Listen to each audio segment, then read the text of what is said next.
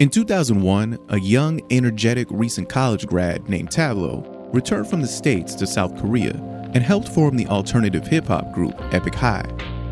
Tablo and Epic High rose to international fame, and before long, they helped make hip-hop mainstream in Korea. By 2010, they were beating out Jay-Z and Kanye on the international hip-hop charts, all while rapping mostly in Korean. And it was then, right when Tablo and his group were at the top of their game, when Tablo's life, out of nowhere, got jolted off course, landing him in the center of a bizarre conspiracy. Rumors had started spreading on the internet. People were posting on online message boards saying that Tablo wasn't who he said he was. He went to Stanford so he could become an international hip-hop star. You know, it doesn't make a lot of sense. The accusations started out small. Questions about his academic credentials, doubts about where he went to college, but pretty quickly, they started spiraling out of control.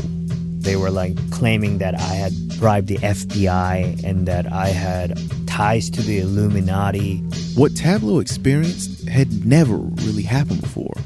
Not like this, and not on this scale. Black Mirror wasn't out yet, but I felt like this was some horror sci-fi thing where the entire country I had been living in had collectively agreed to basically mind me. We're going to look at how a wild, but honestly kind of trivial accusation starts on an anonymous internet forum, and then follow it as it explodes into a national obsession. They were trying to attack everybody who was associated with Tablo. I was about to hang up the last time, and I hear him yell, "We'll pay you $10,000. It was like a wildfire. It was insane how fast it spread. And an entire country divides itself, but never once looks away.